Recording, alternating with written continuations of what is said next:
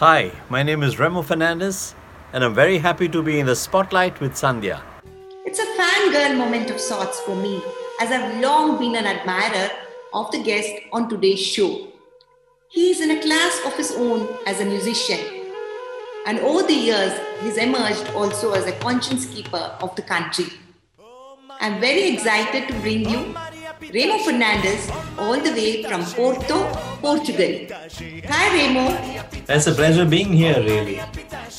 All the way from Porto, Portugal, like you said.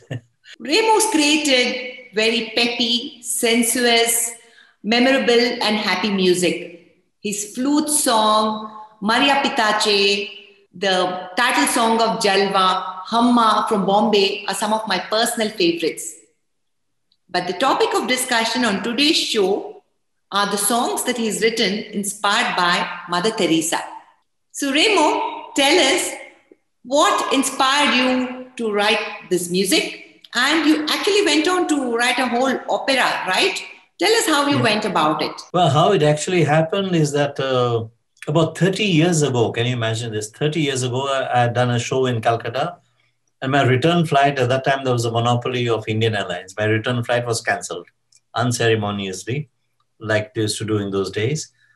And I had an extra day in Calcutta. I had already seen the sights of the city. I didn't know what to do with my extra day. When it struck me, hey, this is the city of Mother Teresa, let me go and visit her, or her home, rather.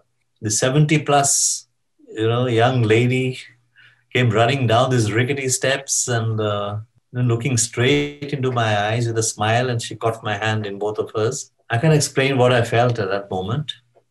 And at that moment, a thought came to me. I had not thought about this before. I said, Mother, I would love to compose a song for you. And I would love all the royalties of that song to be my small little contribution towards your work. I don't want to interview you for the song or anything. Just this 1 minute in your presence will be enough of an inspiration. And she smiled and she said, wonderful, son, do it, but do it with love. Do it with love for Jesus. I have to admit that I'm not capable of feeling love for just one religion and one God, So I decided in my mind that I would do it out of love for Mother Teresa, out of love for the great love that she has in her heart, which is universal.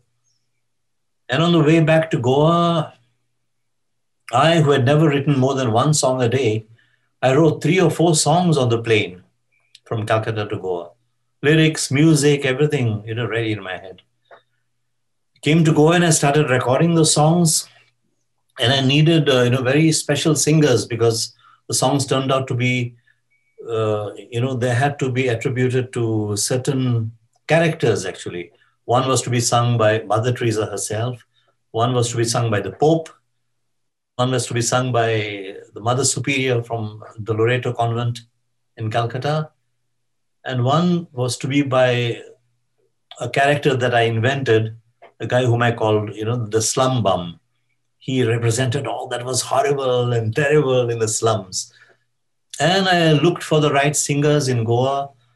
I found good singers, but singers in Goa did not have any theatrical experience at that time, So I put it aside because it wasn't satisfying me. I put the project aside and I told myself, I'll record it when I can get all my theater friends from Bombay to sing these songs. And that happened to be a very, very busy time in my life. It became busier still with Omeri Muni coming out, and before I knew it, 27 years had gone by, without me completing or even working again on that project. In the meanwhile, Mother Teresa passed away. And it's only when I moved to Portugal, Porto, that it struck me that, maybe now's the time to do it. And I went back to record those 4 songs, just 4 songs. And before I knew it, one song led to another, and the whole thing became a 27-piece, a 27-song opera, from the beginning till the end. It was like a story. And I just finished recording it last year. And just when I started to promote it and to try and find a record company or a theatrical company who would stage it or release it, the pandemic it struck.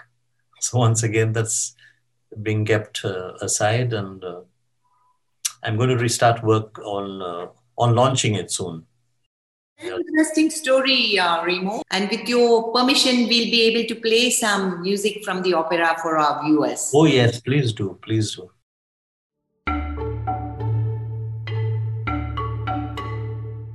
Mother, I've got something to say, and I've got to say it today. I think that I have found my way, and I've got to go away.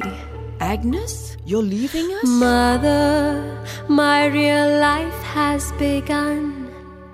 There are hearts to be won. Oh, my family, I want to be a nun. A nun? I don't much care for worldly fun. I'm going to Calcutta where they need me. She's going. I'm gonna make my life worth this while. She's going. I'm going to Calcutta where they can use She's me. going. And maybe I can make somebody smile. Each and every cent, rupee, euro, dollar, which comes in from the sales of the Mother Teresa opera are going directly to the poorest of the poor. I'm not deducting anything even for my expenditure. I recorded it when I came to Porto. All that took about 3 years of work after I resumed work. And I used a professional studio here to master the whole thing. And without any deductions, all the sales are going to the poorest of the poor. There are 35 singers on it, and from all over the world, India, America, Europe, UK, everywhere. And they've all sung for free. They've all sung for free because this is a genuinely charitable project, absolutely charitable. And you handle the entire music, the composition. Yes, I wrote all the lyrics, I wrote all the music, and I recorded all the instruments. I sequenced and played live as well, guitars and flutes, and recorded all the music myself. Then I went and I searched for the right singers. This time I found them. Now it's ready. I was looking at your whole collaborative history, and I've been seeing that obviously your work with composers like Rahman and many others. You also performed with internationally famous musicians from bands such as Tal, from Led Zeppelin, from Queen. Obviously, they influenced your music, but I'm more interested in knowing whether you gave them the go and vibe. Well, I don't really think so. I have to be very honest here. I'm not an international superstar like they are. They are truly international superstars. So the whole world is influenced by their music. They played with me one time. It does not mean that they keep on hearing my music the way we hear their music all over the world. So I don't think they got influenced by my go and vibe. No. We in India like to think that as soon as we do a concert abroad, we are international. I don't live under that delusion, no. Because we are known, when we do concerts abroad, they are attended by Indians abroad. For an Indian to really be able to call himself an international star, he's got to be known by each and every Frenchman in France, by each and every Englishman in England, by each and every Spaniard in Spain, and not only by the Indians in these countries. We call ourselves international a little too easily, I think. I don't think I'm an international artist. So obviously, neither Tal nor Queen nor anybody is going to be influenced by my music. No, I was influenced by theirs, as you rightly said, especially by Tal when I was a student. And that led to your interest in picking up the flute, I presume. I guess so. Although the flute was at that time played by Traffic, by another group called Traffic, even before Jethro Tull. I loved the instrument always. Always feel that the guitar and the flute are like the male and the female of instruments. For me, the guitar is male and the flute is female, and they just complement each other so beautifully, the sounds and everything. Oh, that sounds really beautiful.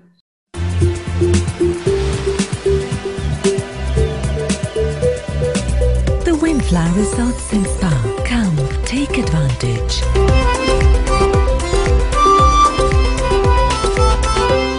Another thing that I've noticed is how you brought in a lot of political statements into some of your music. You know, you've tackled subjects such as communal violence, corrupt politicians. I'm interested in knowing at what point did you begin to use music for more than just entertainment? It's a very interesting question, Sandhya, because there was definitely a definite turning point. I finished my studies and I went off to Europe to hitchhike and to travel around as much as I could. So I hitchhiked around Europe and North Africa for 2 years. And I came back to Goa. When I came back, until then I had been writing songs which were love songs or songs about relationships. You know, those are the topics that I always wrote about. All personal, of course, you know, personal experiences. But when I came back to Goa, I saw the changes that were taking place in Goa. They were subtle at that time. And the changes were not all for the better. In fact, hardly any change for the better.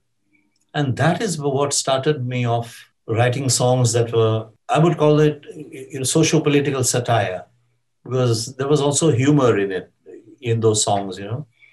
I don't know if you've heard Graham Bell, Ode to Graham Bell, which is a takeoff on the state of telephones in India at that time, and still. So that was the turning point, and that's when I started to write socio-political songs, if you want to call them that. And then after Rajiv Gandhi was assassinated, something really burst inside me or whatever. And I released a whole album called Politicians Don't Know How to Rock and Roll. It was about the dirty game of politics, of terrorism, of communalism, exploitation of women. There are many songs about many such strong and political topics on that album. That was the turning point. That brings me to the question, why have you moved to Portugal and how has it affected your music and your life? Goa is no more the Goa that I grew up in. And it hurt me too much to see its nature destroyed, to see garbage covering our streets, to see the traffic becoming as unruly as it is in most parts of India, and to see people from all over India coming, selling, and bringing not the best of their cultures with them, but sometimes the worst. I didn't feel at home in India anymore. My parents expired some years ago. My marriage ended a few years ago. So now there was nothing to tie me, down to Goa. All these years, I had ties. I had personal ties. Now suddenly I found that I didn't have that many ties. Goa itself was the greatest tie for me. That itself had snapped. So I decided that I didn't have to live in a place which I saw being destroyed day by day by day, by more and more. It was very depressing. So I decided to move to a place which resembled the Goa that I grew up in cleanliness, in warmth, in respect, in order and discipline in the streets, in honesty and lack of corruption. I know that there's corruption everywhere in the world. Of course, wherever there are humans, there will be corruption. But there's a difference between 2% corruption and 98% corruption in some other place. There are degrees of corruption. Over here, I can walk into a government office as long as I have all my documents. I walk out half an hour later with whatever I want without having to even think of bribing or begging of someone to do his duty. It's his duty. They do their duty. But I have not moved permanently. I spend like half the year in Portugal and the other half in Goa, which is still my home, sweet home. Although now home is restricted more and more to my actual physical house and the compound and garden. It's only inside there that I feel at home. I step out and I'm in a public street where, again, like I say, I see garbage. I see people not following any traffic rules. It's sad. It's sad to see the deterioration of a place is very sad. To see improvement is lovely. But to see deterioration, it's like seeing a mother whom one loves so much, deteriorating and dying day by day. It's depressing. To add to your depression, let me tell you, it's become worse now. Now, Goa has opened its borders to tourists from around India. Everybody's packed their bag and, like you said, taken the worst of their nature and behavior there. And Exactly. yeah, they don't care about the health or well-being of the locals. They're going around Not at without all. masks and talking at the top of their voices, which is very sad. Exactly. Yeah, that's. Very, very sad. Very sad. Let's move on to a more interesting subject, very interesting for me and all the viewers. You've been Yep. working on your autobiography for a while now, Remo. Yes, I have. Yes. Tell me what we can expect to read in it, and when will it be seen, the light of day? When is it going to be published? You can expect as much honesty as possible. That's what it is. It's almost like a purge. Writing a biography. It's a wonderful experience. Number one, it makes you go through your own life, which is a fantastic exercise. I would advise everybody to do it. Whether you're a famous person who's going to be published or whether you're doing it for yourself. I think it's a great psychiatric experience, writing your own autobiography. And I'm trying to be as honest as possible because we always, I compare it to the face we make in front of a mirror. Mm-hmm. We have a normal face when we're walking by. Suddenly we see a reflecting surface, whether we are on a footpath or anywhere. And when we see that, our face changes. It's not a smile really, but that's the way that we imagine ourselves to be. So we look at that reflection in a certain way. And that's why when someone takes a photograph of us when we are not aware, we say, this is not me. But that is us. That is the us that everybody sees normally. The other one, the other face that we make when we know that we're being looked at is a face that only we know or that we imagine our face to be. I don't want my autobiography to be that face, that I make in front of a mirror. I want it to be the other face. I'm trying, and I'm trying my best. I'm not saying that I'm 100% successful at being 100% honest, but I'm trying. And for the second part of your question, the plan is for it to be out by next Christmas. So 1 more year. I'm happy, very thrilled to say that I've got very keen offers from 2 of the top publishers in the country, in India. So tell me whenever it's going to be ready, because I'm going to pre-book my copy as soon as I hear it. Wonderful. Thank you so much. Thank you. Really? We did something together many years ago, right? Yes, I interviewed you for the Best of Goa coffee table book, and we have a lovely photograph of you playing the flute, which was taken in your home. And you also played a very big role in the release of the book, because along with Mario Miranda, you did the honors at the Taj Aguada. Yes, I remember that, yes. It was a beautiful romantic evening. It was gorgeous.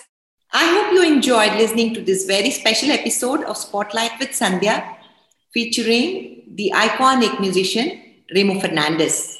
You can also view the video of this interview on the Raintree Media channel on YouTube. And don't forget to check out our blog. Thank you, viewers, and thank you, Sandhya. All the best.